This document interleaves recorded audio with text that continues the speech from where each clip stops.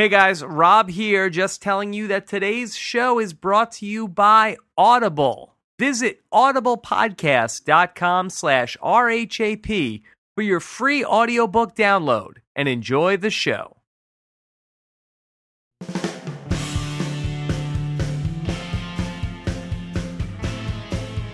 Coming to you live from my apartment.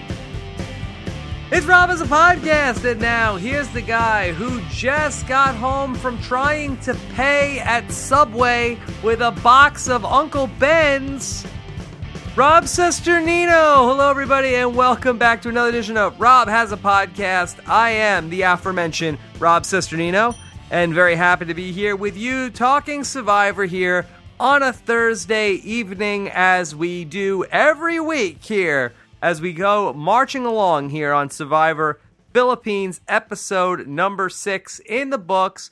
I thought it was the best episode of the season so far. We're going to go through all of it today with our very special guest. A lot of people have been asking for her for a long time, and we are going to have her, Amanda Kimmel, joining us here on the podcast. So we'll talk to her about last night's show and everything from her 3 Survivor experiences, and it should be a lot of fun. And then last night, with Stephen Fishback, as we do every Wednesday, we did our full Survivor episode recap, where we went through everything. I talked with Stephen. We debated who got the right side of the trade between the rice or the sandwiches, which side we were on, and Stephen and I actually agreed about that. Then we also talked about if Kent made the right move to decide to keep Penner in the game and not vote out Katie. So if you want to hear that conversation or be a part of it with us live next week, join us at 9:15 p.m. Eastern every Wednesday night. Or if you want to hear that show in the archive, go to robhasawebsite.com. And then also this morning, I spoke with the latest person kicked out of the tribe. I spoke with Katie. I thought I had a very nice conversation. You always, feel like you know the person a lot better just in the 15 minutes that you talk to them, instead of, the 5 episodes or 6 episodes that she was on the show. But yeah, I liked Katie this morning. Thought we had a good chat. And you can hear that as well over at robhasawebsite.com, or subscribe to our iTunes feed and don't miss a show. So before we get into talking about Amanda, I just wanted to tell you guys about a great offer that's going on from one of our sponsors. And we've been very lucky to add a new sponsor to the show these last 2 weeks. And that sponsor is Audible. Now, since you are a person who is already listening to a podcast, this might be something that interests you. Audible is a service that has over 100,000 audiobooks for you to listen to. They have every genre of books on every subject matter imaginable. I talked about last week how I like to listen to a lot of nonfiction books. I feel like I am always trying to improve myself, and I think that audiobooks are a great way to do it, but it's not just all serious stuff. There's a lot of great fiction audiobooks and nonsense stuff, including stuff from somebody who's my favorite author, Chuck Klosterman, and my favorite book that he's written is a book called Sex, Drugs, and Cocoa Puffs, and that which is also available for you to listen to at audiblepodcast.com/RHAP. You can get a free audiobook download when you sign up for a subscription with Audible. It's a great service and a great deal, and I welcome them aboard as a sponsor of Rob Has a Podcast. Okay, so we're about to jump into the interview with Amanda. Now, I am recording this part of the show after I've done the interview with Amanda. So there's a couple things I want to make you aware of for this conversation. I happened to talk to Amanda today while she was driving in a vehicle. Okay, this was not the plan, and this certainly was not the ideal circumstances, but when you have the guest and the time, you do the podcast. So it is less than the standards than we are used to here at Rob Has a Podcast for portions of this interview, and I sincerely apologize about that. By the end of the interview, she is home, and we have very good audio, but there are going to be some times when it's a little touch and go. and I apologize about that. That is not what you guys deserve, except when we tell you that we're doing a car cast. That's very different. Okay, so without further ado, let me bring you my conversation with Amanda Kimmel. All right, everybody. I know you've been waiting for this. Joining us now on the line, she's a 3-time Survivor player. She's a 2-time Survivor finalist, and she's driving in a car. It's Amanda Kimmel. Hi. How are you? Amanda, now, first off, I just want to make sure, do you have a hands-free device on your person at this time? Yeah, I do, actually. Well, I have this car phone, and people tell me it sounds like I'm talking in a trash can, but hopefully it's not that bad. Not too bad. Okay. Now, you said you have a car phone? Yeah, like one of those systems that links to your radio, your stereo, so in your car, so you just talk and hear it. You know what I mean? Wow, so if you amazing. get a phone call, if you're listening to music, it'll just go straight to the phone and the music will stop. Okay, so it's like a Bluetooth. It's not like you don't have an actual receiver in the car. No, it's like a little device they actually put in your car. Okay. Yeah. Well, that's amazing. All right, so Amanda, let's get into this. I know we're very excited to have you here to talk some Survivor. We talked with you back in January as part of Miss Survivor, and that was very exciting. And I'm sorry that it did not work out for Miss Survivor, but I thought you had one of the best interviews during Miss Survivor. So I hope that you might be able to top that today. Oh, geez, pressure. Now, are you able to play the guitar while you're driving? I don't think so. I could try if you wanted, but that might be dangerous. Harmonica? No harmonica. Oh, okay. All right. Well, we'll take what we can get. All right. So, Amanda, I'm already down 5 points. That's not fair. All right. Well, we'll see if you can bounce back. All right. Before we get into Survivor, what's going on in your world? How's everything going? It's good. I'm super busy. As you can tell, I'm supposed to be having an interview with you at my house, but I couldn't make it, so I'm on the road. On the road. Yeah. And what are you doing? You're out playing poker all over the place. When did you become a poker aficionado? Yeah. Well, I actually haven't been playing that long. Probably 7 months now. And it's kind of something I fell into because of the show. And my dad has been a poker player for a really long time. So my stepdad's kind of teaching me how to play. And I really love it because it's a game of skill and there's a lot to it that I had no idea went into poker. There's a lot of strategy and there's a lot of, it's not just, a lot of people say it's gambling, and in a way it is, but in a way it's like you have to make the right decision with your cards. So a lot of it's skill and reading people and bluffing, and a lot of the skills you learn in Survivor, really. Yeah. Well, we'll talk a little bit more about that in a bit. Let's jump into some of this Survivor stuff. And the thing that really jumps out to me about your connection to this season is that you have played Survivor on a tribe with none other than returning player Jonathan Penner. And so you've been watching him all season long. What was your take on Jonathan Penner in Micronesia, and what is your take on Jonathan Penner now? I never really got to know Penner that well. I never really played with him. We didn't have an alliance or anything, and I don't really know Penner, but he seems like he's the kind of player that just talks a lot, and I think that can sometimes get him in trouble. And definitely this season, that kind of plays out with him taking the reins and making some what I think are bad decisions. Yeah. Now, back in Micronesia, now you were in an alliance that was going against the alliance from Penner. What are some things that he does around the camp that make you say this is not somebody to align with? Well, he's not afraid to speak his mind, and he's not afraid kind of piss people off, and that's kind of a dangerous quality in the game because if you do that too much, especially before the merge and when you're making new friends, let's say, it kind of rubs people the wrong way.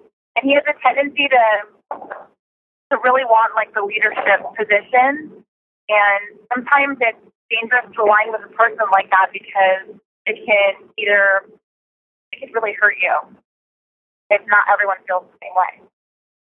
And absolutely. Now, I saw on Twitter you ran into Mrs. Penner recently. I did, yeah.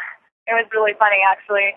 I go to this coffee shop in Beechwood all the time, and she was there, and she started talking to me, and I was like, oh my gosh, this is so funny. You were Penner's wife. And she was so sweet. And I tried to get some information, and of course, that wasn't going to happen, but she was really nice. You're pumping Mrs. Penner for information? Yeah, kind of, because, I've played with him, and otherwise I wouldn't have, of course. But, I kind of was curious to see how he did, and kind of wanted to know, and, milk it. Yeah. Now, Amanda, you wanted spoilers from Mrs. Penner? A little bit, yeah. And I'm not really that kind of person. But I kind of was trying to, see if I could get anything out of her. It wasn't working. Yeah. Well, that's great. I do love watching Penner on the show, and I'm glad that they brought him back for this season. Now, last night was a lot about Penner and a lot about this decision that he wanted to make to go ahead and trade the rice from the camp in exchange for a free lunch. And there's no such thing as a free lunch on Survivor or anywhere. So this did come back to bite them in the butt a little bit. So let me get your take first on, do you like this decision to trade the rice from the camp in exchange for a reward? No, not at all. I mean, it sounds good at the time, but in Survivor you have to think of long term and what's going to make everyone in the tribe happy. And obviously, like, everyone would be happy for a second, like instant gratification. But later, obviously, you're going to be in trouble for challenges and for other things. So to make a drastic decision like that without approval of your team is really ballsy. And, I mean, it doesn't surprise me that he did that, I guess, in a way. But it's ballsy. Well, what do you do? Know better. He's played so many times. Like, come on. What's he doing? Well, Amanda, what do you do in the middle of a challenge? See, this is where I think it is a little tricky. So Penner's out there and saying, so how about we make this trade, my rice for your sandwiches? And now everybody else is like, I don't know if that's a good idea. I mean, do you publicly call out the de facto leader of your tribe? Isn't that something that's a one-way ticket to go home? I mean, not if everyone's on the same page. If everyone disagreed, kind of, or if someone had a really good reason why they shouldn't do it and they brought it up, I mean, you'd probably get more people on your side. It just depends. It depends how you do it. It depends what everyone else thinks. If you approach it in a way as, okay, guys, like, this is a great idea right now because we're starving and we're in the jungle and it's raining and it's awful, but tomorrow and the next day and right before the challenge, are we going to regret this decision? Probably. Yes. You approach it in a way where people are like, yeah, that's probably not the best idea. Then you gain support, and I think that's how good leaders in Survivor kind of like wait, if they just make good decisions really quickly.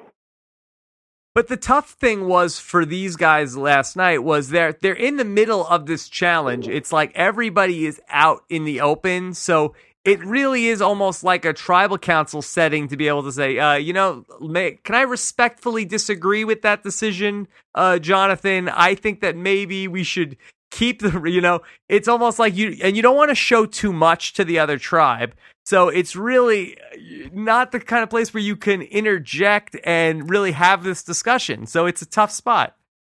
Yeah, and there's two kind of Survivor players. There's people that go on the show that just want to play the game as best as they can. They don't care about being on TV. They don't care about any of that. They just want to play the game.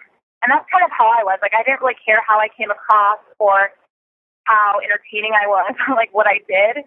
But there's some players that want to go on and they want to cause a little bit of drama. They want to stand out, you know, and they want like the attention. And not saying Penner's like begging for attention or anything, but it's like, you know, there's some players that are more ballsy about it because they just want to.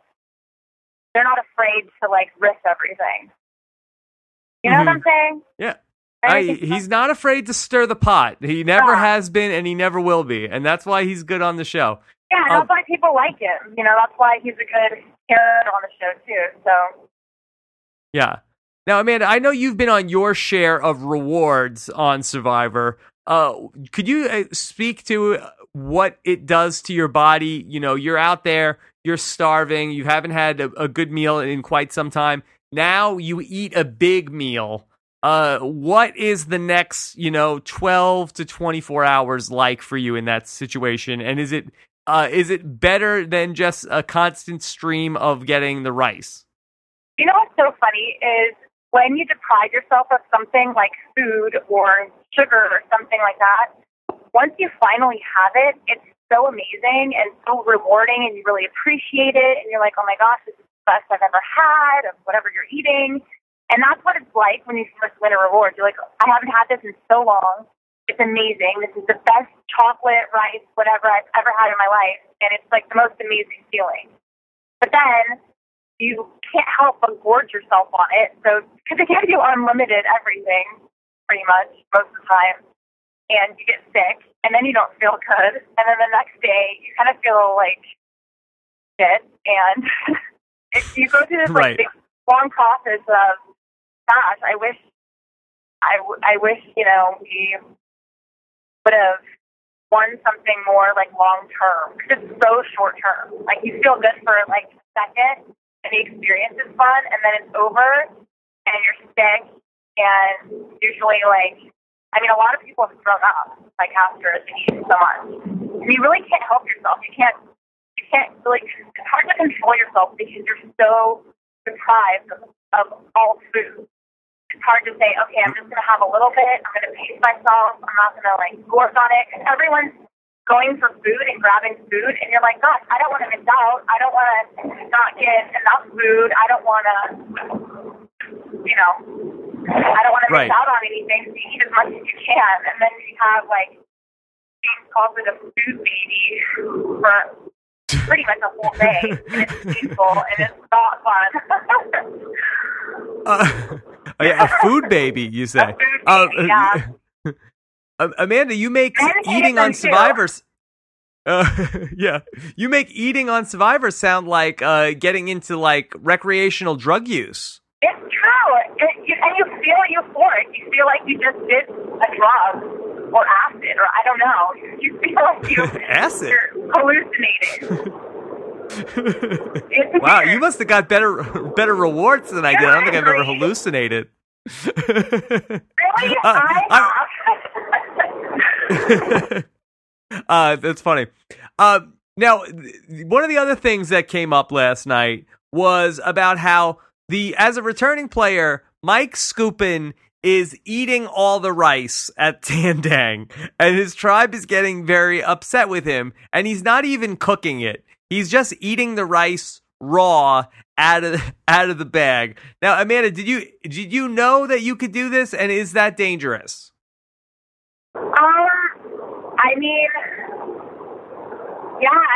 guess you could do it. I guess I've never thought about it because one of the biggest rules on the show is don't piss off your tribe, don't eat if no one else is eating. Everything's portioned out. People are very particular about food on the show. If you have more than somebody else, it could cause a huge conflict.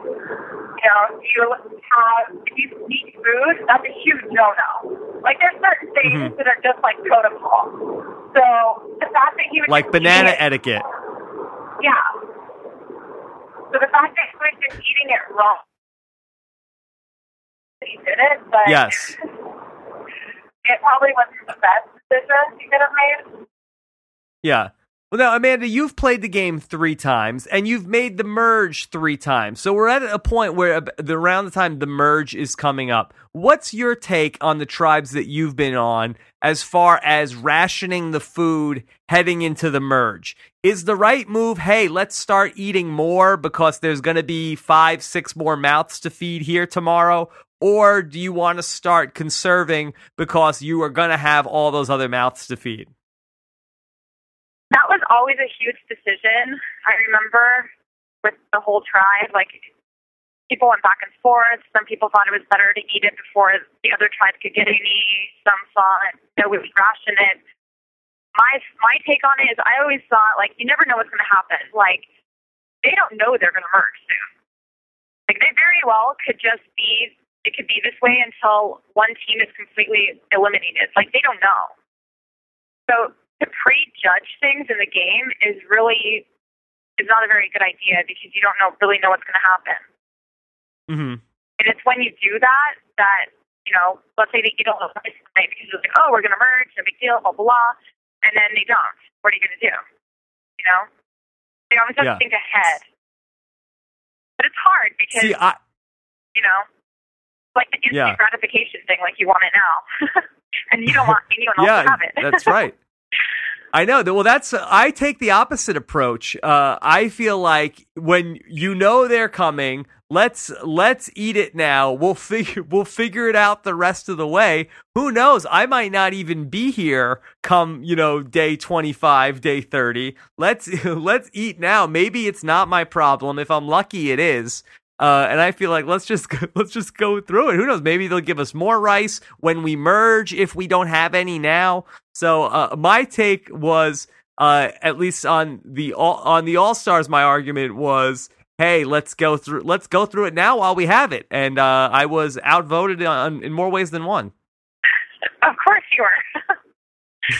I mean, a lot of people have thought that. I've always thought, like, I never eliminated myself from the game, so I was like, well, what would I want? Like, I'm going to be here the whole time in my head. So, I want more. I want to ration it out, so I have some for later. Like, I was always thinking about what the best thing for me, and then I would try to convince everyone else that was the best thing for them, too. Yeah. And now we're talking about the rice. I mean, I think that you guys also had a similar scenario with the bananas on Heroes versus Villains, right? With the amount of ripe bananas and banana etiquette and James. Do you want? And you were the person who coined the term banana etiquette. So do you want to talk about that a little bit? Was I? I don't even remember. It was just so funny because there was this huge conflict with these bananas because James, he wasn't trying to, I mean, he was just hungry. Like, the guy's a big guy. Like, he just wanted to eat bananas and he didn't see anything wrong with it. But even something like that you can just pick off a tree in the jungle, like, they're hard to get. And you have to leave them in the sun for them to ripen. You can't eat them right away. There's so much that goes into it that everyone was really mad that every time he walked by the banana bunch, like, he just kept taking a banana. And, like, everyone noticed because out there, like, everyone notices everything. So, you know, I was just trying to help him and pull him aside and be like, oh, my God, James, don't eat bananas. Stop. Yeah. Well, yeah. So funny. Banana etiquette. I love that he did that. And rice etiquette. It's tough. Now, did you have rice on every one of your seasons, or did they give you different stuff? Kind of thing. China, we had rice. The second season, makes sense. Yeah, we had rice on all the seasons. Yeah. I didn't have coconut my first season, which is kind of huge. It's a nice staple. It's a nice staple to have. Season.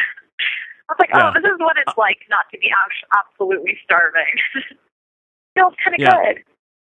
It does feel good. Now, over in the Calabar tribe, after they won their immunity, or they lost the immunity this week, they had a big decision to make. And it seems like Jeff Kent is the one who's really running the show.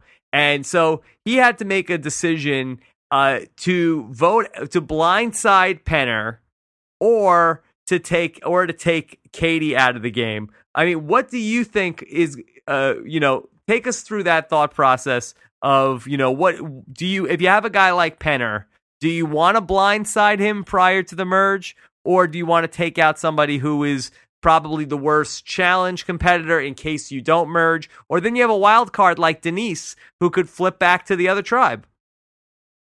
Yeah, it's like I said, I would, at that point in the game, I would still make all my decisions on what's going to be the best way for us to win challenges because you haven't merged yet. Like, they don't know they're for sure merging. So, yeah. For me, it would have been an easy decision of, like, we should keep Henner for now because he's pretty good in the challenges. And plus, like, if he's making these kind of mistakes now, I don't know. I would have probably kept Henner along. I think. Yeah, I would too. I would too. I would like keeping Penner around just for the sake that I feel like he's a big target after the merge. I think that his history is that he gets on people's nerves at times. And so he's somebody good to keep around, not only in the game, but maybe for the end of the game. And I don't know if somebody's going to vote for a returning player here in the end of this game. Yeah. And the thing is, too, it's like, like you said, even though Penner's been on it before, he has a tendency to rub people the wrong way, in a sense. So to keep him around until possibly thinking end of the game, having an alliance with him was probably a good idea. Something I probably would have thought about. Now, what's your take on Penner? I feel like I've heard it both ways. Do you think, is Jonathan Penner a loyal Survivor player, or is he somebody that can't be trusted in the game? Oh, geez. You know what? Like, I don't even really know, because there's part of me, there's just something about him that I don't trust. I don't know what it is. It's not like a personal thing. It's like a Survivor thing. But there's something about him that I know how bad he wants to make it far. Like, he would do anything. Like, I know for a fact he would, like, turn on you right away. Like, I just have that feeling, Mm-hmm. So I don't feel like he'd be someone that I could trust unless it benefited him.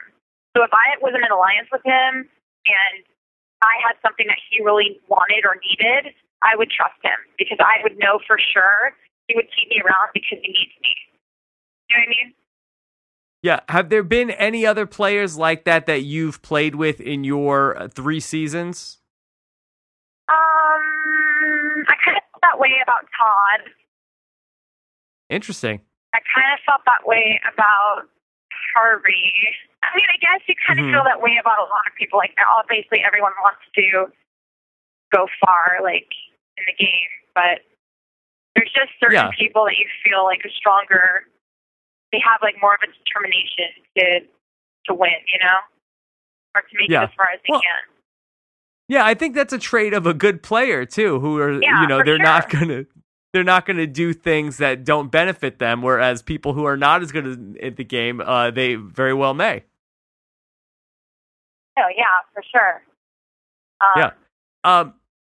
So what's your take on this Denise and Malcolm here, and the idea of both of the tribes accepting them into one of their own, and don't seem to be too worried about where they could end up post-merge here? I mean, do you like the idea that Calabaw decided not even to consider voting out Denise last night?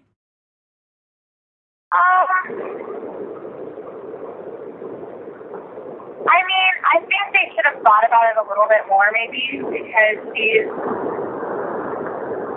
quite a target, Yeah. Because he's a pretty strong player in my eyes so far in the game, and I probably would have thought it a little bit more than he did. Right. I just think that we're heading into one of the more interesting post-merges that we may have ever had on the show, because we have basically these 3 guys that are on Calabaw, in Penner and Carter and Kent, who seem to be united, and then Denise is allegedly with them.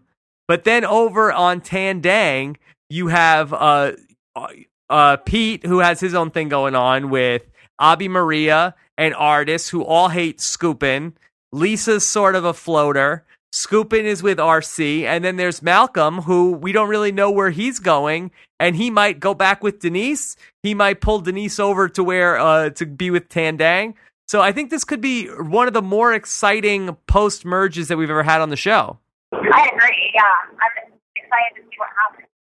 Yeah, well, let me ask you about some of these other players that are on Tandang instead of all Caliban. We've seen a lot of Abi Maria throughout the game so far, and she seems to always be annoyed about something. How far can a person like that go in the game of Survivor? Like an annoying person, you mean? Well, I mean somebody who's just ill-tempered. I mean, sometimes pretty far, like, surprising me. You never really know. It just depends how she works the rest of her game and what she does. Do you like her? I have enjoyed watching her, but I don't think that she's playing a very good game. I think that in Survivor, I think you want to be very level-headed and being able to roll with the punches and not be yelling at people all the time and getting into fights. I don't think that's a very successful strategy. Oh yeah, of course. But in modern-day Survivor, it could be a good way to get somebody to take you to the final three as somebody who they're bringing you because they think they can beat you. Yeah, I mean, it really depends on her strategy, I guess, you know? I don't really like the strategy if she's like, oh, this is how I'm going to get to the end. Because I don't really believe in being, I don't know. Unless it's your last option. If it's her last option to be, take it to the end, I mean, those are easy players, though. So if you have that kind of strategy for the game, I feel like you're easily disposable. People. Yeah. You don't really have, like, strength, like, you don't have power. I wouldn't feel comfortable playing that way at all. You know? Yeah. You have no say in anything. You have no, power in the game to make any moves or changes. Or I've always been that kind of player, though. Like, I like to be in control of, helping guide where everything will go, who stays, in control. On the control freak. Mm-hmm. So, yeah, I don't think she's making the best decisions, but maybe for her, that's the best way for her to play. I'm not really sure. Right. Now, Pete is somebody who has been a lot of talk this season so far, and he's been somebody who is trying to, cause a lot of drama so far in the camp, and he's very much eager to get rid of Mike Skupin. Now, do you think that they will try to stick together? This tribe could try to stick together after the merge, or are they going to be so obsessed with? They've never gone to tribal council. Are they trying to settle the scores from pre-merge after the merge instead of working together as a group? I think he's in a great position. I think if he keeps being in the leader position and not give away too much information like he did a couple episodes ago, he's in a really great spot. I think he has a lot of control, and I think he's a player that people will be. Because there's some players in Survivor, if you're a really dominant physical player, you can get people to align with you just because they know they're never going to beat you in a challenge. So he has the power too of keeping people with him because they know he's great in challenges. So it could be a really good thing. I don't really know if their alliance is going to break up, but it could. It very well could. I want to ask you a little bit about Abi Maria and how she's been sitting out of the challenges so far in the season. Now, it seems like this really is getting on Jeff Probst's nerves that Abi Maria is not playing in any of the challenges. So it had been throughout the season that we had a lot of people sitting out back-to-back challenges. Now, Jeff Probst was on her case again last night. Oh, Abi Maria is sitting out again. She says it's not her choice to be sitting out of the challenge. What do you like? How big of a factor is that for everybody being able to participate in the challenges? Yeah, unfortunately, even though it's not her decision to sit out, hasn't been doing a very good job of proving that she will be good at challenges, so she keeps getting sat out.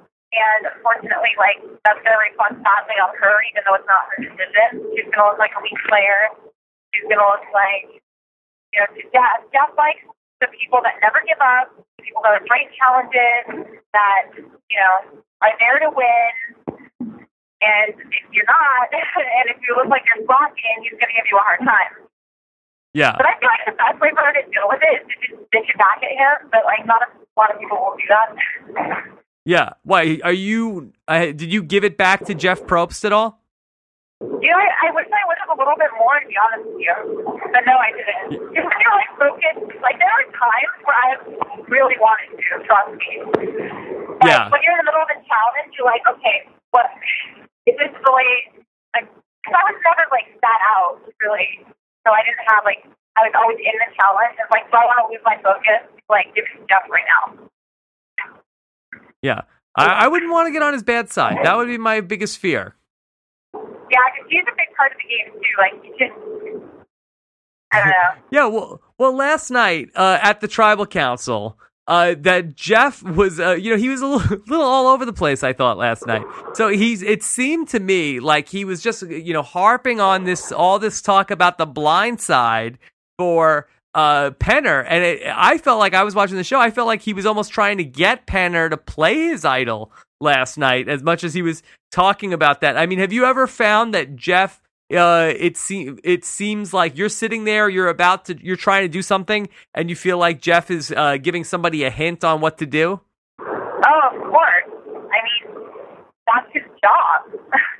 That's why they pay him the big bucks, what he does. And he's good at it. He can make you second guess anything. And that's why I say, like, sometimes it's good to bitch it back to him because he'll either hate you for it or he'll respect you for it. And if you're a weak player, sometimes, like, I feel like you can respect with him that way. But he's definitely a component in the game. He can mess up your game. He can make you second guess everything. He can, if you're not careful, like, he can say people, like, he freaks everyone out in tribal.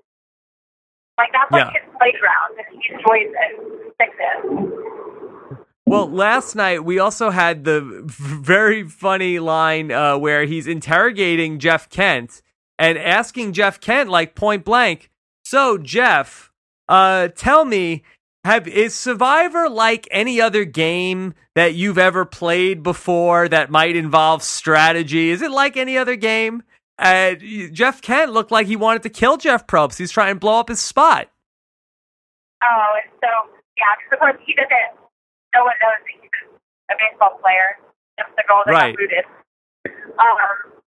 I think he was letting slip. I don't think he wants anyone to know, but I don't really understand why. I don't really understand, like, why he would think that everyone would vote for it because of that. Well, Amanda, if you played with somebody who was a very wealthy celebrity, would you want to try to vote them out, or would you want to keep them around? I mean, I would probably want to keep them around.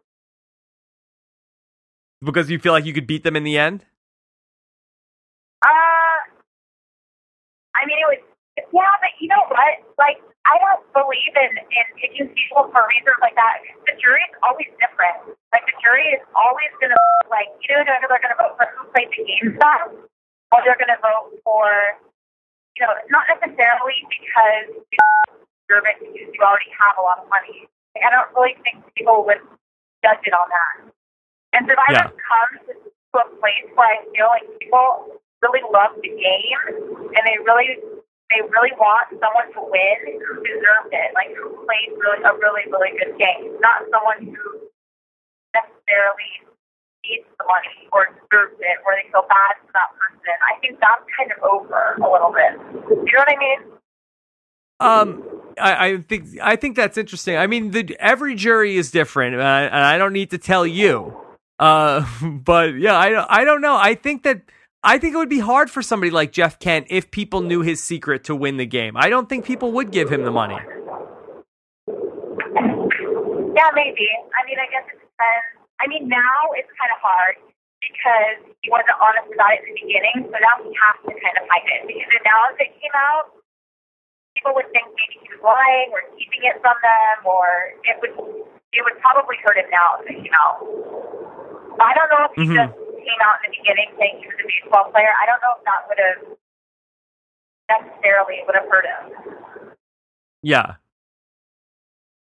All right. Well, let's get into a few things. Going back to some of your older seasons. Let me ask you one question that I had for you. So this season, the way that they hid the hidden immunity idol, I thought it was very similar back to the way that they did it in China, where you guys had it. It was in the sign, and this season it was in the rice. I mean, how do you explain to people where something like that goes missing?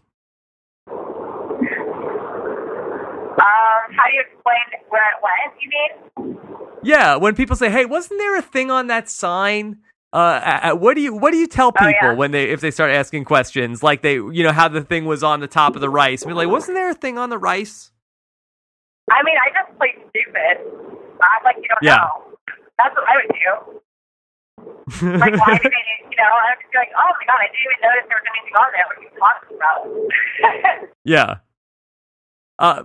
And then also now you are a poker player now, but you played Survivor with one of the great poker players, John Robert. Have you gotten any advice in your poker playing from John Robert? No, actually, I haven't talked to John Robert in such a long time. Probably not since right after my China season. It's been a long time. Have you considered calling him and asking him to mentor you? No, I mean, I guess I could, but I haven't. I don't know. Yeah.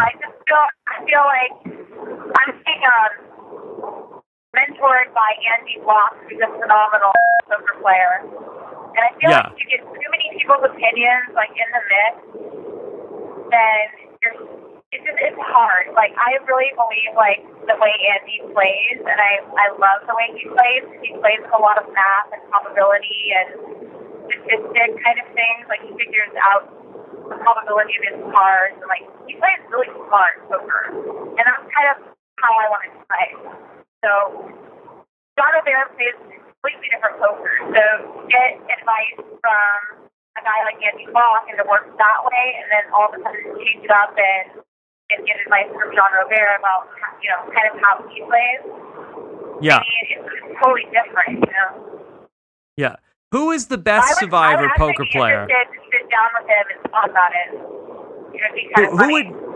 Who would win in a poker game? It's you, John Robert, Boston Rob, Jim Rice, Albert from Survivor South Pacific, and Cochran. Let's throw him in there. So, yeah.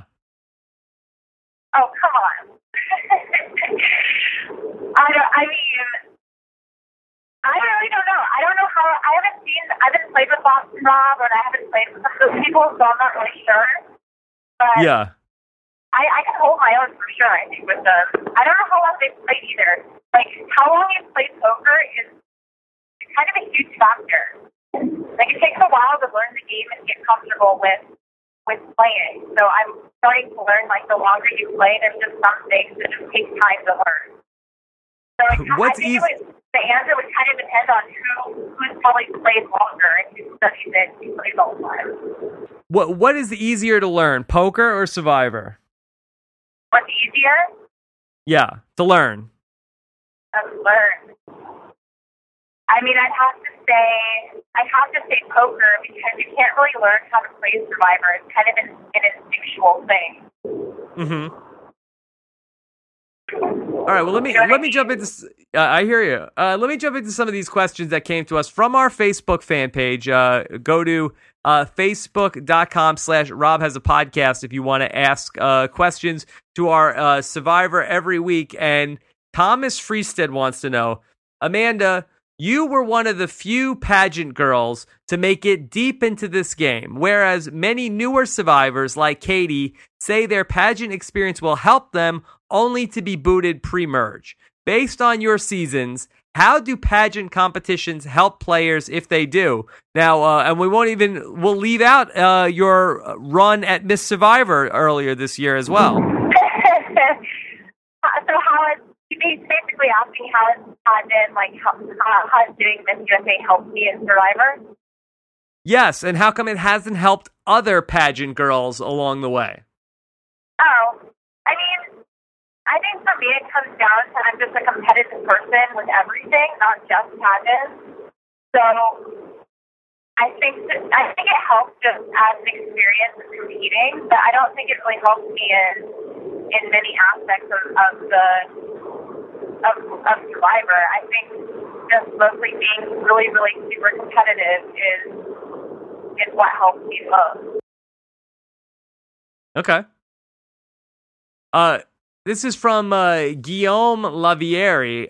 He says, Amanda, what's your take on most returning Survivor players being men, excluding All Stars, fans versus favorites, heroes versus villains? So mostly, and they brought Stephanie back, but for the most part, every time they bring back these returning players, they bring back 2 men. Amanda, what gives? I know. I have no idea, actually. And, you know, I hate to say this because I think women has dominated this Survivor in the past. But there's sometimes, some seasons where I just watch the show and I'm, waiting for the women to make a power move. And it just doesn't happen as frequently for some reason. Have you noticed Why that? is that? Yeah, I do notice that. I don't know, but it really, irks me. It's just God, they have such an opportunity to, make these alliances and do all this stuff. And some seasons they do, and then some they don't at all. And the guys are always, in there trying to, do stuff. And maybe that's the reason. I'm not really sure. I mean, that's probably a good question for Jeff. Hey, Jeff. We'll ask him. We have a question. Pierre Salomon Dumont wants to know, Amanda, if you were selected to be a returning player on a season where they bring 2 returning players back and an all-new cast, who should the other returning player be? For sure, Poverty. I think it would be really funny to bring a full cast and go head-to-head again. Yes. Now, I'm a super competitive person, and she beat me, and, it'd be really fun to just have another shot with us going head-to-head. Yes, I think a lot of people would be on board for a Parvati versus Amanda season. Now, we know that you guys were very close at one point. Apparently, you guys are not as close. Is it possible this rivalry between you and Parvati? I'm gonna call you out here, Amanda. Is this all fake to try to set up an Amanda versus Parvati season? No, not at all. I mean, we haven't talked in a really long time. Although we did have coffee about a month ago for the first time in years since the last season. Because we were trying to raise money for Ethan. So we kind of met for just to sign some memorabilia, just to give her some clothes and auction off. And we had coffee, and it was really nice. We're still not close or anything, but that was our first communication in a really long time. So it's not big at all. What happened is really tore our relationship apart completely. And I think we're different people now. I think we're stronger, and I think we're different in a lot of ways. I think we've learned a lot. I think I mean, I've been humbled majorly from the whole experience, and I feel I feel like if I did it again, I would be playing a completely different game almost. Now, are you guys feuding? Is it because of Survivor, or is it something outside of Survivor? Everything that tore us apart was from the show. Okay. It was all because of Survivor. Yeah. Okay. See, Survivor it brings people together and it tears people apart. So we were got really close before. I mean, we were friends before she did Survivor. So we were friends for a while. And then it just, I don't know, just so much from the show happened. It just, so much pressure on our relationship. We just quickly broke up. Yeah. And which season are you guys feuding from? From 16 or from 20? Which one are we?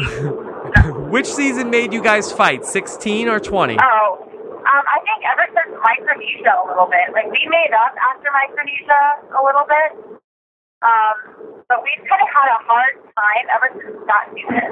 Since we were on it together, for some reason. Yeah. And, you know, maybe it's because, too, we're both extremely competitive, and we're both,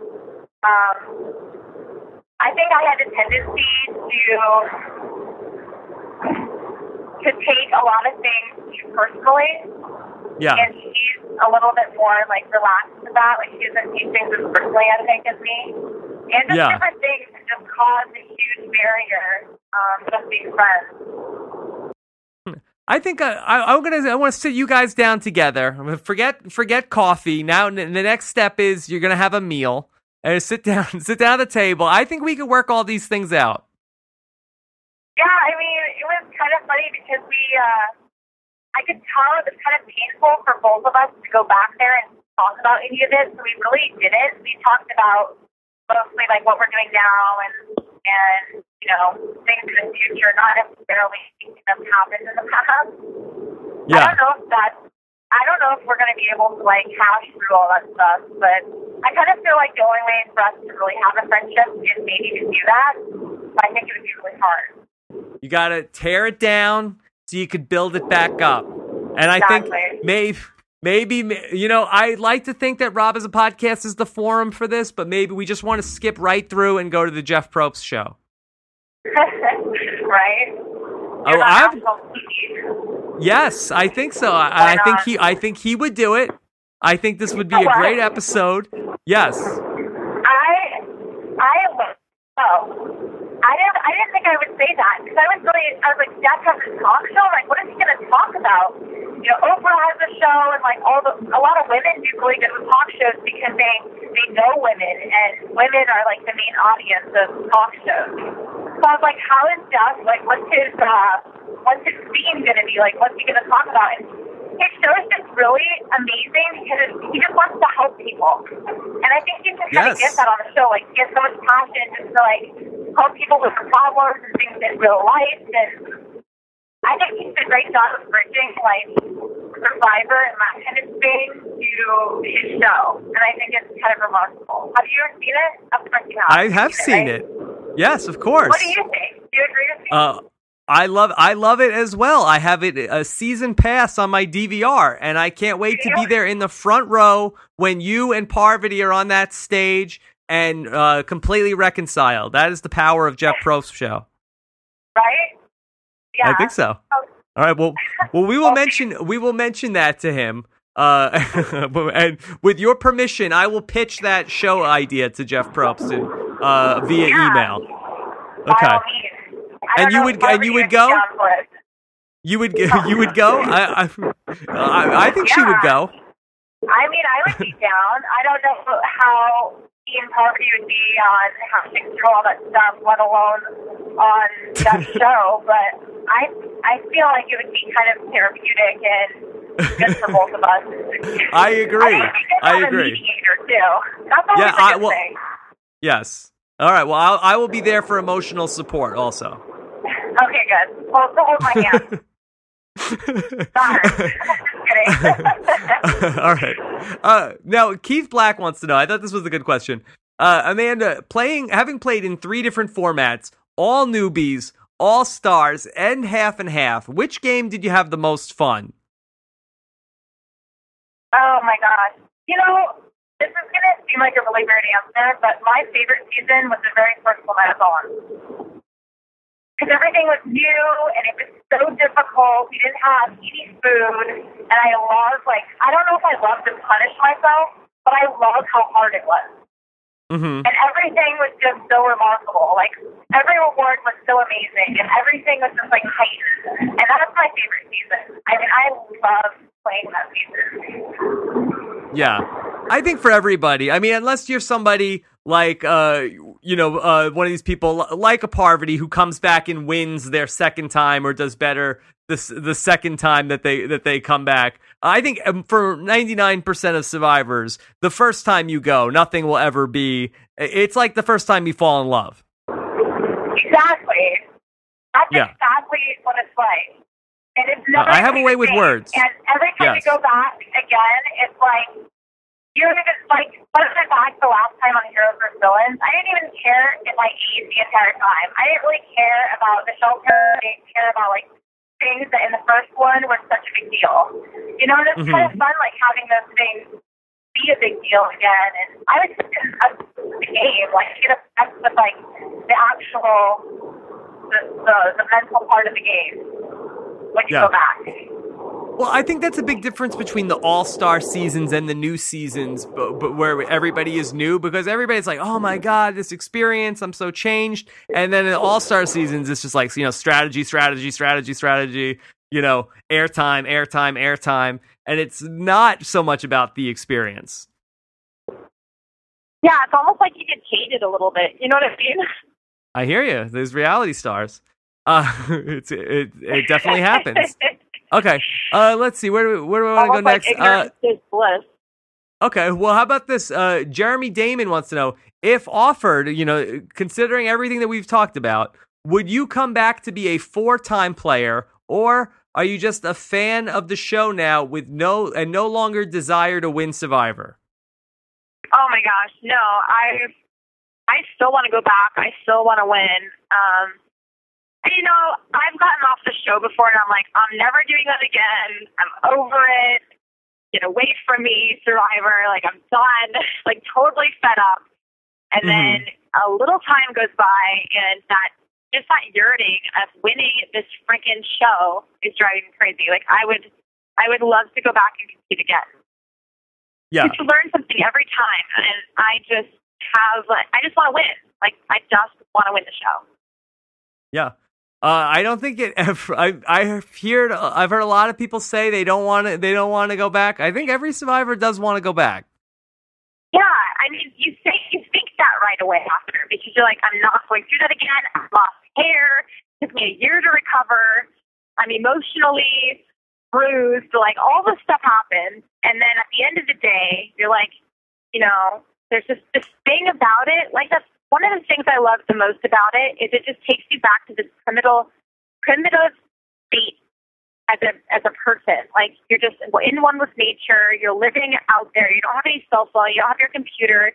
It's just this whole freedom of just living and not worrying about like things in society. And it's just amazing, and I love it. And I would go back in a heartbeat.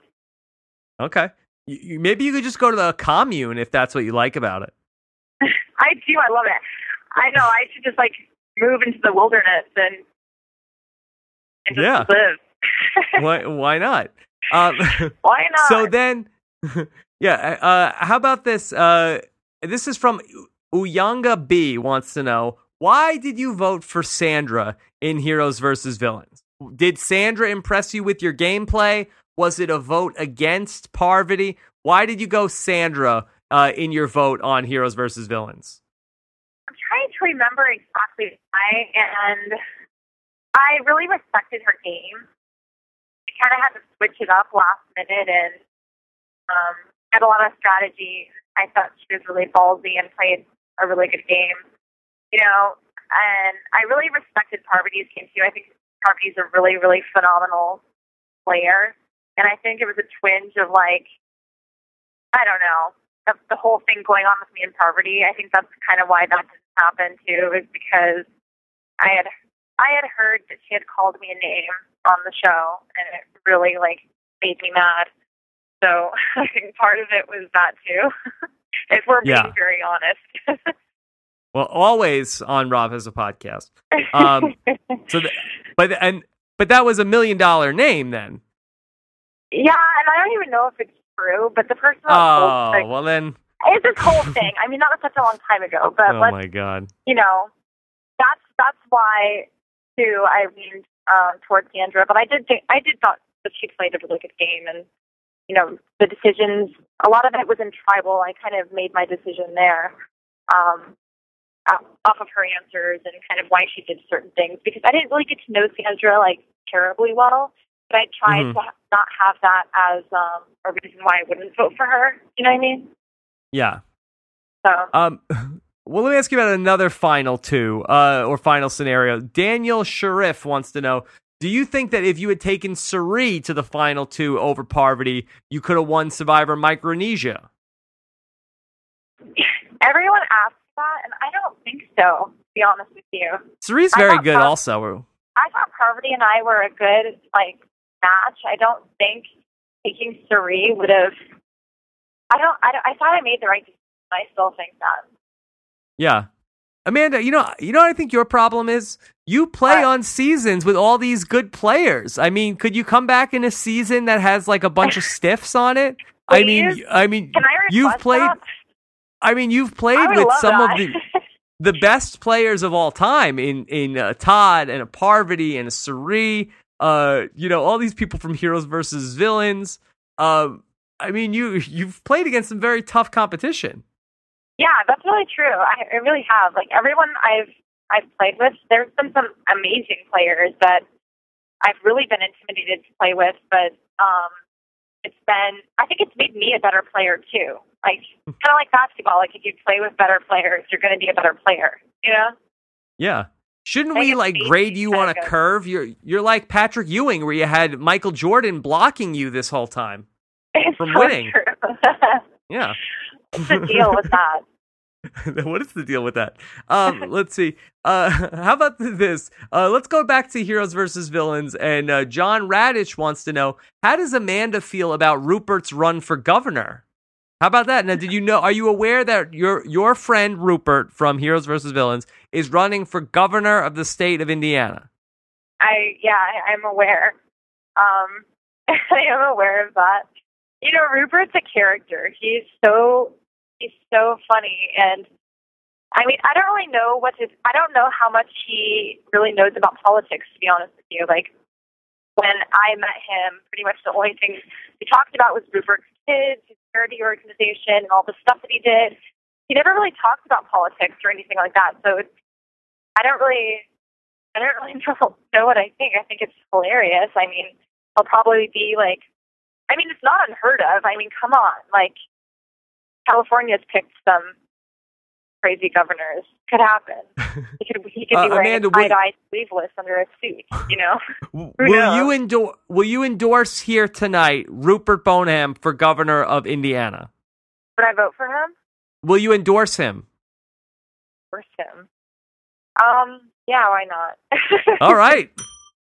Rupert, you can put that on the website. Go for it. Amanda Kimmel says she endorses Rupert for governor. Okay. So here's a question from one of our listeners, Stephen Fishback. He wants to know if Courtney instead of Sandra had made the merge in Heroes vs. Villains. So this is a little bit of a what if. We don't like to do too many hypotheticals, but we'll let this one go. If Courtney instead of Sandra made the merge on Heroes vs. Villains, would she, Courtney, Parvati, and JT have made an intertribal alliance? Okay, so are you following all this? Who are thinking of these questions? This is you? I don't know who comes up with these questions. There's some real whack jobs out there. Okay, JT, Courtney, Denise. You. Did you say Denise? No, Denise. There's no Denise out there. Okay, no Denise. We wish Lunch Lady Denise could have been on Heroes. But would Lunch Lady Denise been a hero or a villain? Parvati. You said Parvati, right? Courtney, Parvati, JT, you, and you, Courtney, Parvati, JT. Would that have happened? No. All right, there you Courtney have it. would not have aligned with all of us. There's no way that would have happened. I know. Well, why not? Because Courtney, to align with you, she has to like you. And her and I have a great relationship. I don't think she would have agreed with my alliance choices. I don't know though. Like maybe she would have, but she's very particular. Yeah. Okay. Let's see. This is how about Nick Fishman wants to know, what is your favorite moment on Survivor that you were a part of? Do you have one favorite moment above all the other ones? You know, like my favorite moment was in China. I won. Well, Denise picked me on Reward Challenge, and my sister came out, and she was on the show for the family visit. And my favorite moments just because it was crazy. Like everything, there's just times in your life things put into perspective, and that was a time where, like, wow, my family is so important. Like, I don't know what I would do without my family.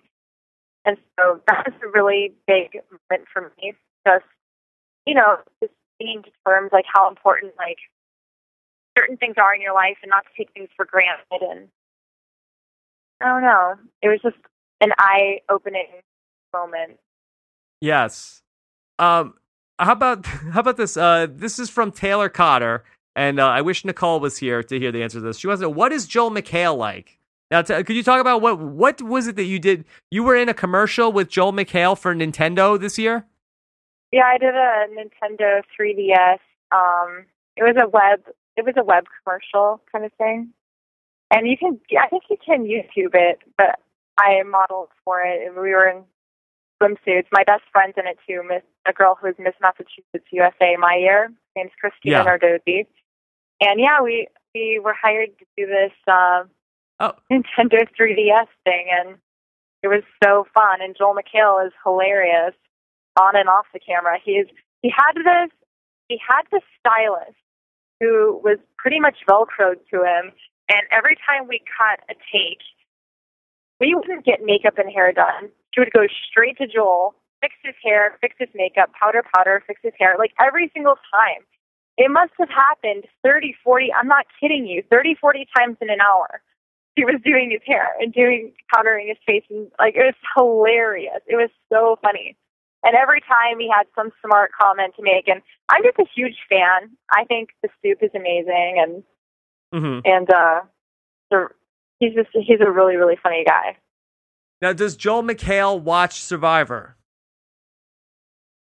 You know what? He told me that he does, because he makes fun of Survivor on his show. Yes. And there's been quite a few of us on there. And as I recall, Courtney Yates is a huge Joel McHale fan, and he's made fun of her a couple of times on the show, too. Yeah. He makes fun of a lot of people. He's very good. But it's almost an honor, you know? It's not really really a bad thing. It's a good thing. It's a good thing.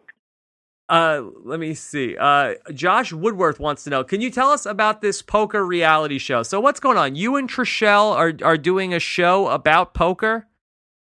Yeah, it's a reality show about traveling the world, playing poker, kind of about the life of being a poker player and traveling the world and, you know, winning and losing and everything that goes into it, all the emotions. And yeah, it's kind of about all of that.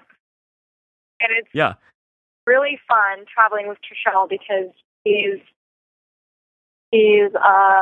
had been crazier than me. She loves to travel, and she's so spontaneous, and she's just, you know, everything that you picture Trishelle from the real world to be. She's really fun. Yeah. And really out there and really, like, big personality. And we get into it sometimes, but she's a great girl. Now, and I have played poker against Trishelle before, and I know she is all business at the poker table. Yeah, I have. Oh my gosh, I didn't know you played poker. Well, I don't play it well. I used to play like back in, you know, I don't want to date myself, but you know, there used to be some good games out here a few years back, and we would play, and Trishelle takes it very seriously. Yeah, she plays really seriously, and she's good. Did she beat you? Do you mind me asking? Is that going to crush your ego? I think so. I did. My one claim to fame from when we used to play these games at Johnny Fairplay's house. My one claim to fame was I beat the WWE champion Mike the Miz in one of these my games. gosh, So how I'll take that. funny. I'll take that as a my one greatest poker accomplishment. So when do we have an air date? Are you guys filming this or you're shopping it? We're shopping it right now. It has a lot of interest, quite a few different networks, but nothing's been finalized, so I can't really talk about it yet. But hopefully I can give you some information soon on what's going on and the air date and everything.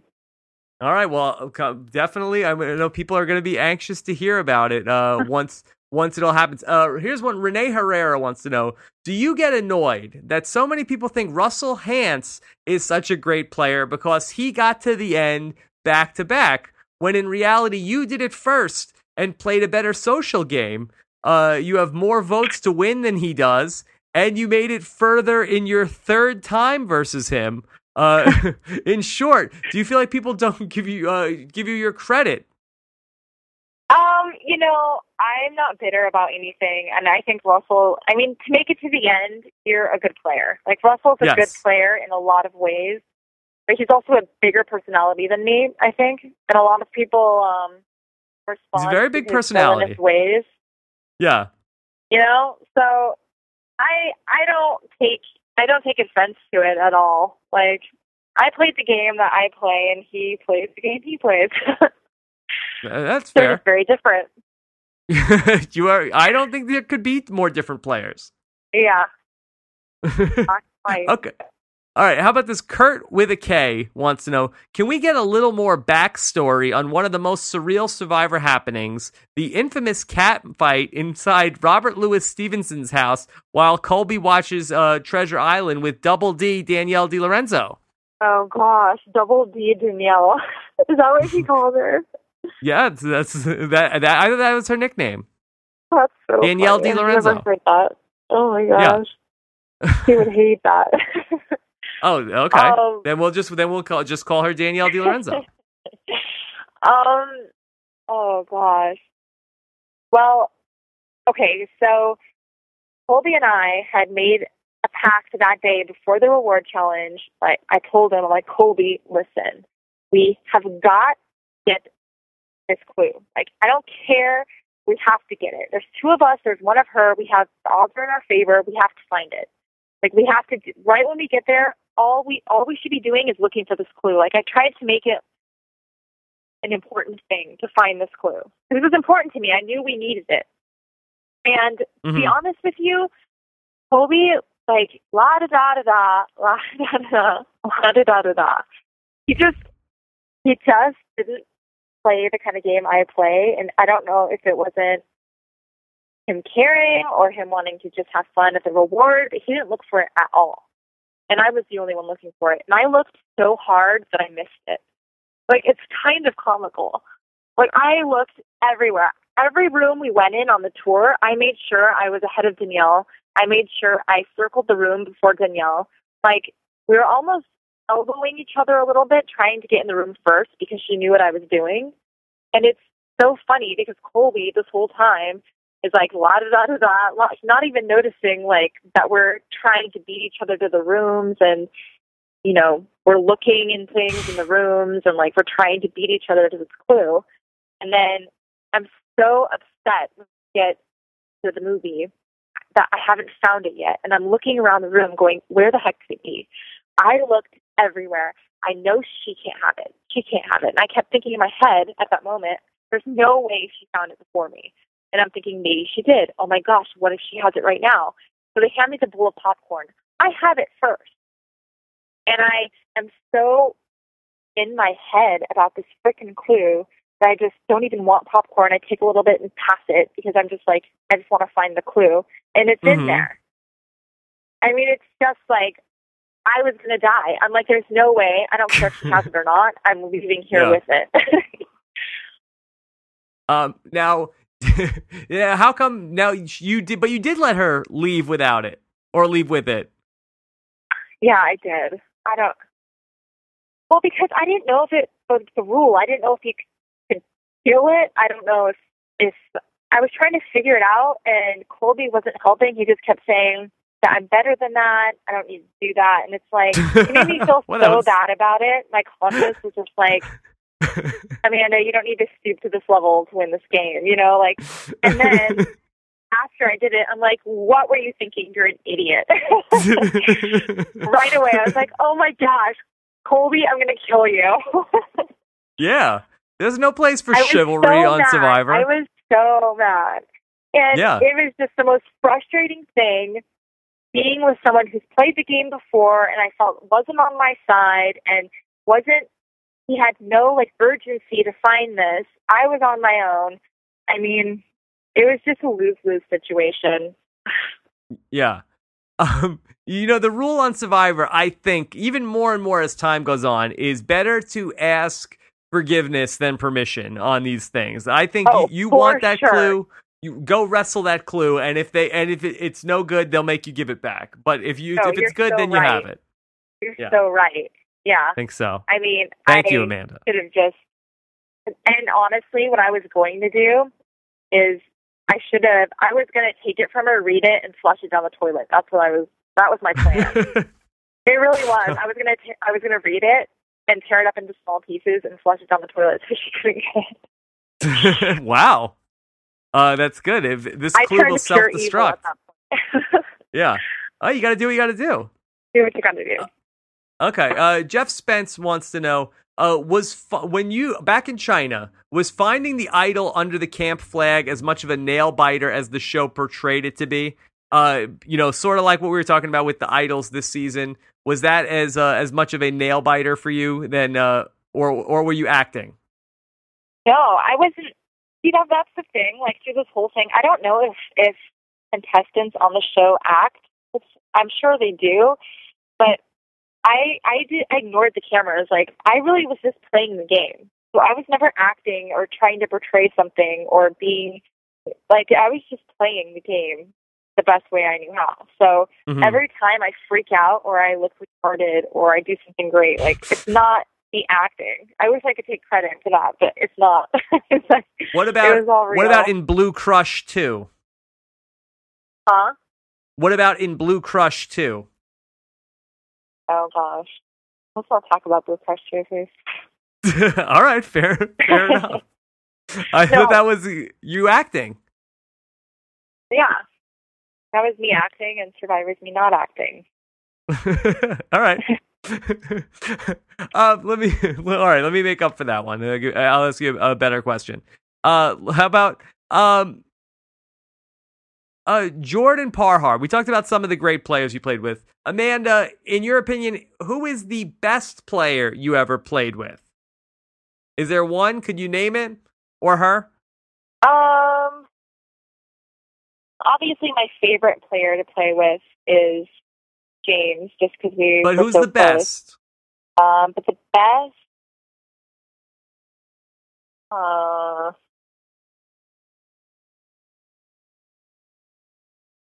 mean, Parvati is really good at the game. Todd's really good at the game. I don't know who's best because they all have like their strengths and then their weaknesses. I mean, Russell is really good at Survivor. Yes. I mean, they just play differently. It's hard to say who's the best player of Survivor. Like, I don't really know that question. And like, I would say, you know, Boston Rob's a great player, and he's one of the players that I had watched before I went on that I kind of wanted to play a little bit like certain ways, like how aggressive he is and different things. But is he the best? Like, I don't really know. I don't know if I can answer that question.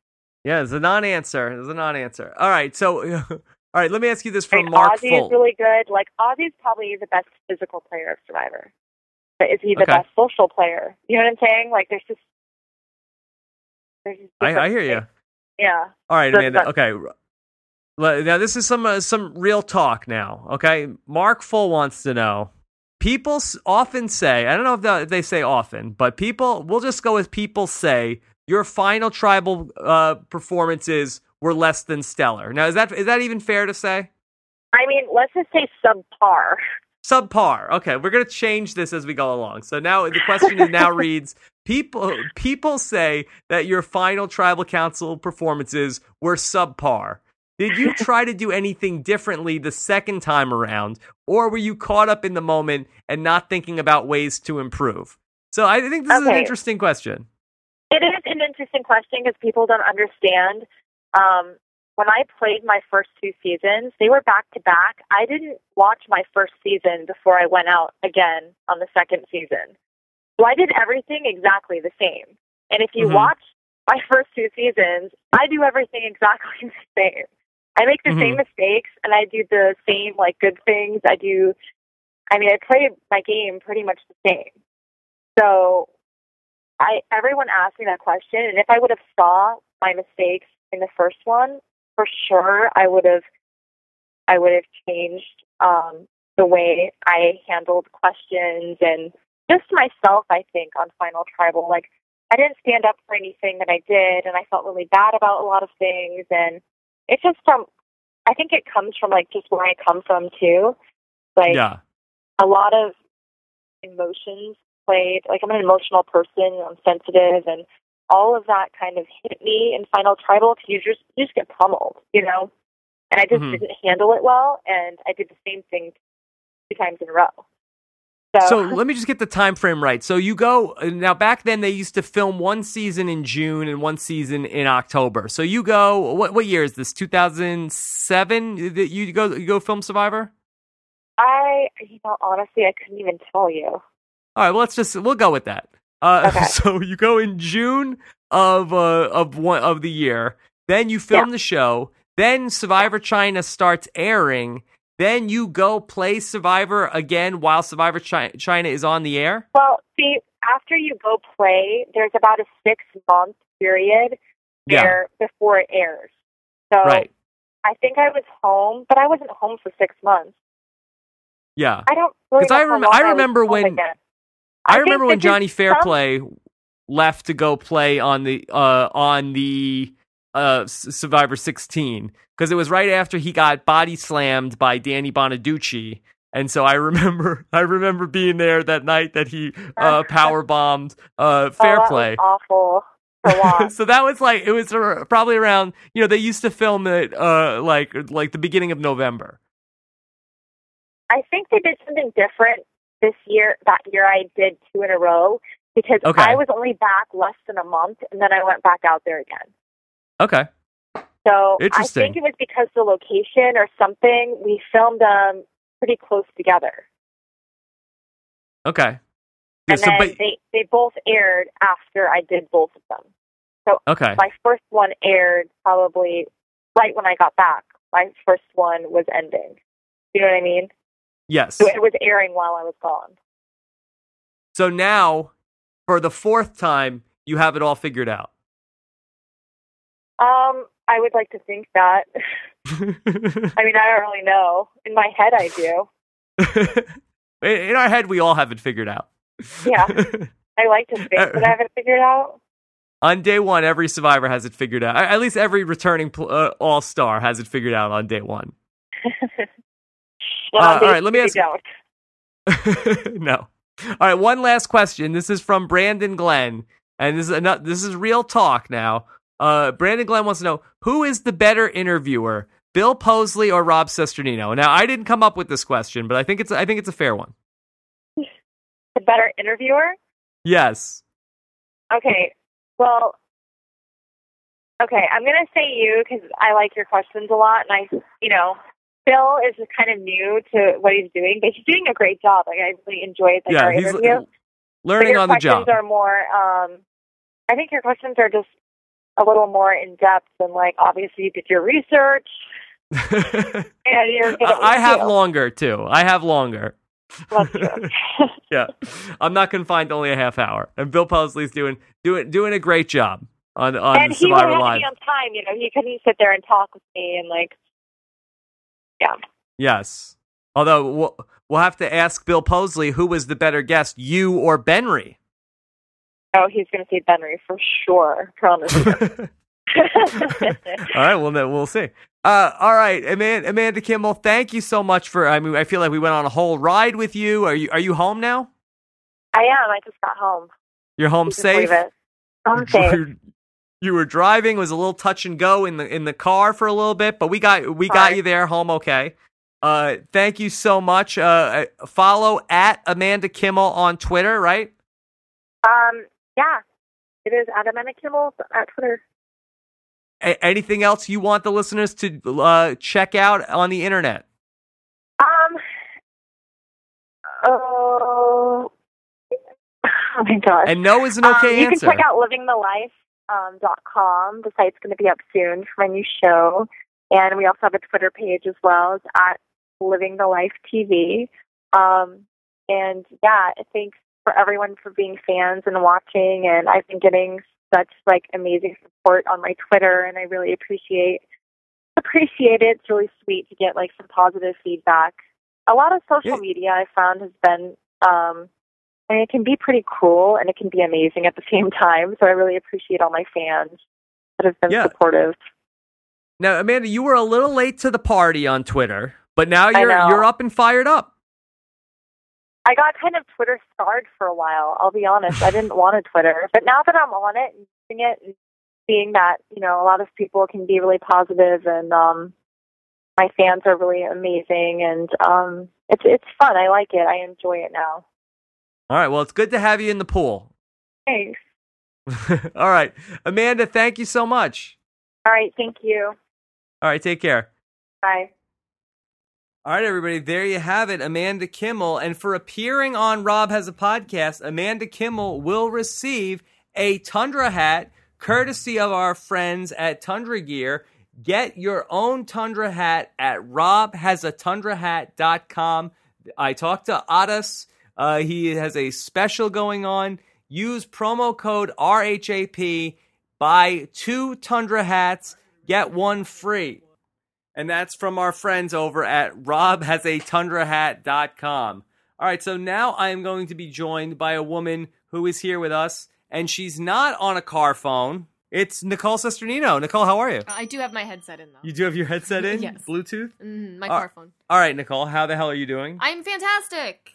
Whoa, that's I wasn't expecting you to be that enthusiastic. I'm very excited to be sitting in this chair. You're very excited to be back? Yes, I don't sit in this chair that often anymore. You don't sit in it that often? Yes. Yes. It's upsetting. Yes. Now, people think that we have marital problems. Is that true? Are we getting divorced? Well, you tell me. Yeah. Do we have an announcement to make? No announcement. No. We are happily married. Happily married? Yes. In fact, the less we podcast together, the even happier we are married. It is true. It is true. Less fights. Less fights. All right, so lots of stuff that we want to get to here. Want to talk about some of Nicole's thoughts about the show. Real quick, just want to mention, appreciate all of you guys who are doing your shopping through the Amazon link on robhasawebsite.com. It really does help out, and we really appreciate it. All of you guys who have your bookmarks set to robhasawebsite.com/Amazon for whenever you need to go to Amazon. We really appreciate it. It helps out the show. You never pay anything additional when you use Amazon, and I know the holidays are coming up around the corner, so we appreciate it when you remember that extra step to go to robhasawebsite.com and click the banner for Amazon, or go directly to the Amazon homepage through robhasawebsite.com/Amazon. Yeah. So, Nicole, I wanted to get your thoughts on this big trade that happened last night. Mm-hmm. What was your thoughts on trading the rice to get the sandwiches? I would have been so pissed. Yes. I would have been fuming. On which side? I want the rice. I don't want the sandwiches. Yes. You're not unlike Ave Maria in that way. No. No. We are very similar. And unlike Amanda Kimmel, you have no poker face. I have no poker face. You have no poker face. Whatsoever. It would be obvious if you sat down at the poker table with you. Anybody there would know what you had on every hand. You always know where you stand with me. You always do. And that's always a good thing. At least not at the poker table. Yes. Or at the Survivor table. Mm-hmm. Yeah. Which is why I do neither of those two. Yeah, so what would you do if you were on Survivor and Penner is giving away your sandwich? I would have voted him out. You would have voted him out? Yes. First of all, I don't know if you know this about me. You're like artists. Yes. I love rice. You love rice. I do love rice. Now, does your rice have to be crispy? I prefer it crispy. You do prefer crispy rice? Uh-huh. See, I prefer mushy rice. You know, it depends on the mood. I do love mushy rice, too. See, all through college, I survived on rice. I actually, crispy rice is, you know, it has its place, like in my cereal bowl. But I would prefer, if I'm going to have rice, I would prefer that it's, like, mushy and sticky together. I prefer crispy rice on sushi. So that is the best sushi when there's crispy rice. That's the best? And yes. What about sandwiches? You know, I'm not a big, is there whole wheat bread? Like, what kind of bread I don't think they look like regular bread. Yeah, I'm not having that. I have to say, those sandwiches did look good that they had. They don't last, though. They don't last like the rice. They don't last. They were big sandwiches that they had. No, not a good deal. Yeah. Yeah. Nicole, I know you're very defensive over Carter. Uh-huh. Were you upset to see people talking about how slow he was talking on the episode? He is a slow talker. He's a little bit of a slow talker? A little bit of a slow talker, but it's probably because there's so much going on in his brain. Because there's so much going on. He really wanted the rice. I'm with you, Carter. He's like, I don't know what we're going to do for food now. Well, he was upset. Yes. I would have been the same way. He's very depressed Yes. about the whole thing. I would be depressed, too. Yeah. What did you think when Carter asked Penner, so what do you think? Should we vote out Penner or Katie? Oh, dear. Yeah. He definitely got the dodo music. You got the dodo music Yes. there, and we'll see what happens. Yes. I am sad to see Katie go. I did like her. Well, one last thing about Carter, I wanted to ask you about this. So Jeff Probst yelled out during the challenge after Malcolm was repeatedly having his way with Carter in the challenge. Jeff Probst, tell me if you ever heard this phrase before. He yelled out, Malcolm is eating Carter's lunch out there. Oh, I've heard that before. Whoa. Now, for one, did Jeff Probst have to say lunch in front of Carter? We know he's very sensitive about the food. Salt in the wound. Salt on the sandwich. Oh, why'd you have to say salt? You know I'm hungry. Oh, poor guy. Poor guy. Mm-hmm. That's right. He's eating Carter's lunch out there. Yes, and he was very... What is that like? He's like Malcolm's the bully, and he's like, hey, give me that lunch, Carter. Give me your lunch money. Oh, man. No, now I have no lunch today. This sucks. That's pretty much how it is. That's pretty much how it is? Yes. It was sad. It was very sad. It was also very sad the way Jeff was treating Katie. Yes. I don't like that. He hates Katie. Yes. He was really, Katie's doing nothing out there. Katie is an idiot, is basically what he was saying. Yeah. Jeff has his favorites, and Katie was not one of them. Clearly. Maybe he hates Delaware. Probably does. He could hate Delaware. Yeah. That could be it. Yeah. All right. So, Nicole, let's get into a little bit. Now, you know, I wonder if because we've been talking so much about the Twitter and what the survivors are doing, I'm wondering if we may have inadvertently ruined Twitter. How so? Because I feel like the survivors aren't saying. I wonder if all the survivors getting on Twitter, saying crazy things during the episode, I wonder if that was a phase, and that phase is starting to be over. There are still some crazy things going on Twitter by some of the survivors. I don't know. I think that maybe Twitter there's too many eyes on it. Maybe it was like people felt like, hey, I'm just going to do whatever. I'm going to post this crazy thing on there. So you think CBS, put the... I don't think CBS. I just think that, it's becoming more visible and more a part of things. Because, I mean, I'm looking at my list. I don't really have any crazy tweets from the survivors themselves. Maybe it was just a slow week. Even the former survivors, there would be feuds and stuff. It hardly ever happens anymore. Someone poke the bear. Yeah. Poke Russell Hantz. When was the last time Survivor Shannon got into it with somebody on Twitter? Well, Survivor Shannon is too invested in the political campaign right now to be worrying about Survivor. I mean, when was the last time Russell Hantz really went after somebody on Twitter? I know. I mean, I just think that the survivors maybe are being a little too PC out there on Twitter. Mm-hmm. I think it's a thing. Yeah. It could be. Well, I hope it's just a phase. Maybe. Yeah. Maybe. They can't keep their mouths closed for too long. Yeah. Johnny Fairplay was going after Carter a bit last night. Oh, that's not nice, Fairplay. He was. He said Carter kills it in confessionals. As in with viewers. He kills the viewers? Yes, he kills the viewers. That's not nice. Yeah.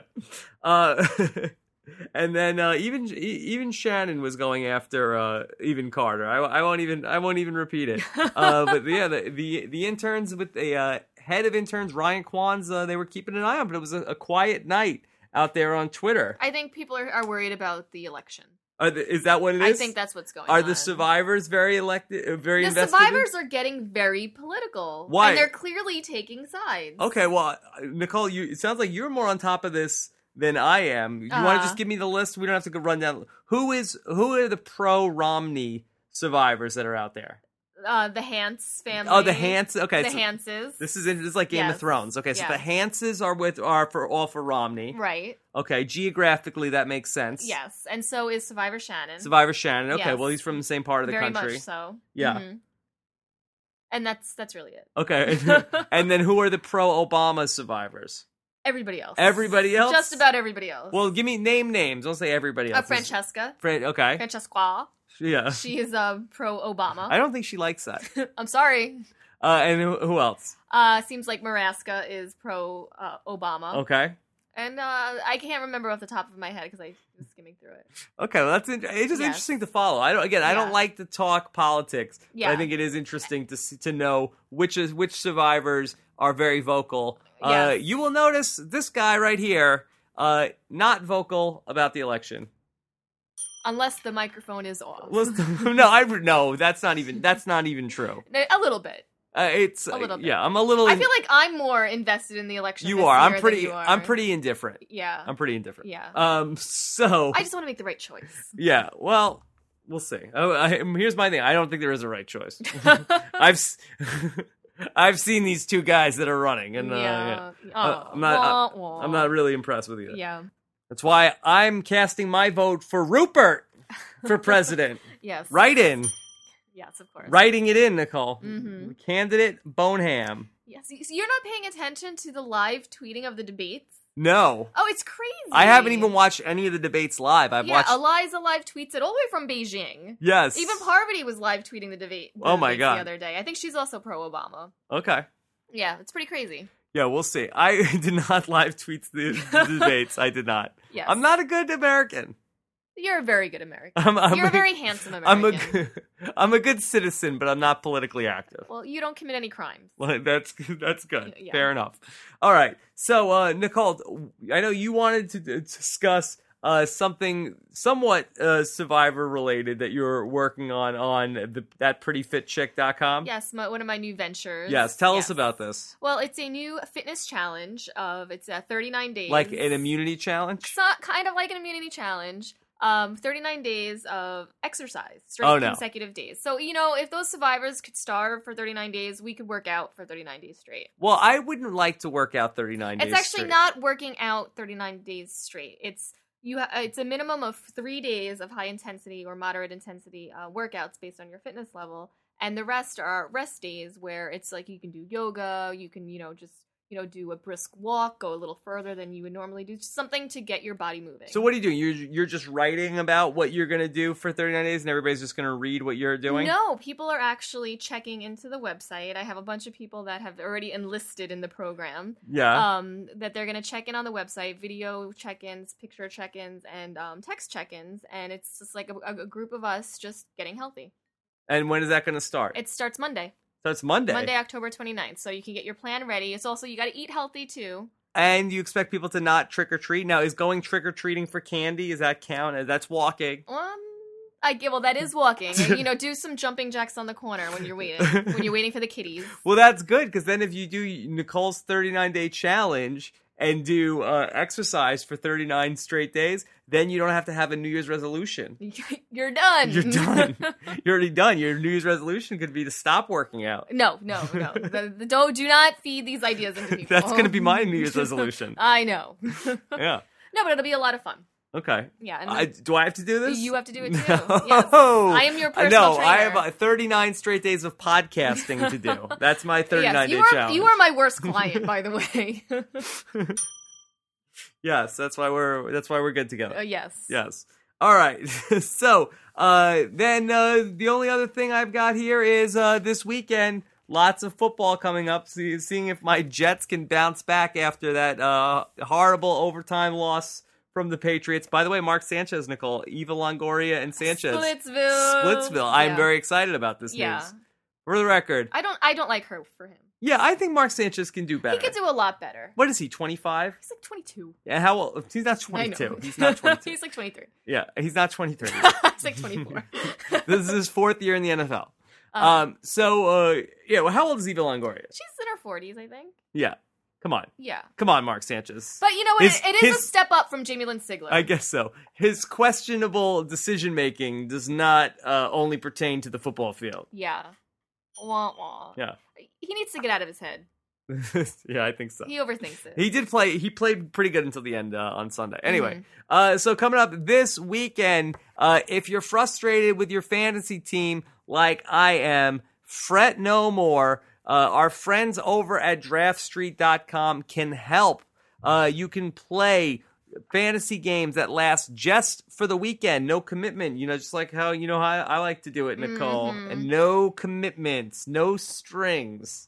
Yes, I will punch you in your face. That's how I do it.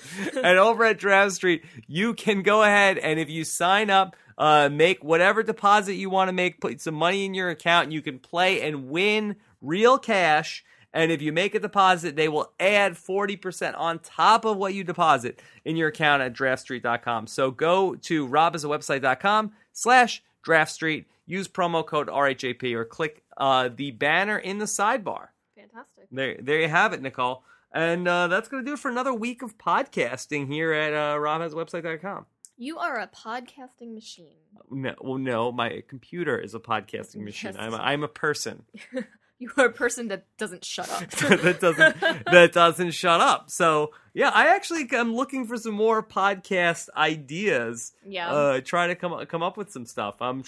I like to have a podcast that I do over the weekend to have for you guys on Monday. I don't have one in store. Maybe you should take a vacation. No vacations from podcasting. The show must go on, Nicole. Okay. All right. So I'm going to try to fill in the hole for Monday. Easy. Then on Tuesday, be coming back for Rob Has a Web Show, and we'll recap The Amazing Race and preview what's coming up on Survivor. Wednesday, we'll be back with the Survivor Know-It-Alls. And then on Thursday, 1 week from today, we'll do it all again. We'll talk to the latest person kicked out of the tribe. Plus, we'll do our big whole episode recap with a great returning Survivor. Well, I don't know if they're returning to this show. They're a former Survivor. Or if they're great. We don't know. We don't know. A lot can change between now and then. Yes. And don't forget, this upcoming Wednesday is Halloween. So Stephen Fishback and I will be live for you on Halloween night. Will you be dressed up? Woo! We'll see. You guys should totally dress up. We'll see about that. But we will be giving out a Rob Has a Podcast prize package to the person who is dressed up in the best Survivor costume. And we've requested any big burly men not to be Richard Hatch. That's the one request we've made. I request that they are Richard Hatch. We've requested no thank you on your Richard Hatch costume. Yes. If that's possible. Probably wise. All right. So until then, let us know what you thought about the show today. Hit me up on Twitter. I am at Rob Sesternino. Tell me what you thought, or leave us some comments on robhasawebsite.com. I am at Nicole Loves Shoes. Yes, and let Nicole know if you're interested in being in the 39-day fitness challenge at thatprettyfitchick.com. So have a great weekend, everybody. Wait, who's the next head of intern? Oh, Nicole, you're right. You're so on top of the ball. I have to look out for these guys. I almost forgot. Next head of interns will be Sarah Westerfer. Yes, congratulations, there you Sarah. go. So congratulations, Sarah. We'll be back with you guys next week. Enjoy the weekend, everybody. And check out my friend Matt Hoffman's Hoff-O-Ween if you're a Super Pass subscriber. And if not, you can always subscribe. I have the banner to click on for the Big Brother live feeds up at the top of robhasawebsite.com. You can sign up. I still think you can sign up for a trial of Super Pass if you want to catch Hoff-O-Ween on Super Pass this weekend. It's gonna be good. You definitely want to check it out. All right, have a great weekend, everybody. Talk to you soon. Bye, guys. Bye.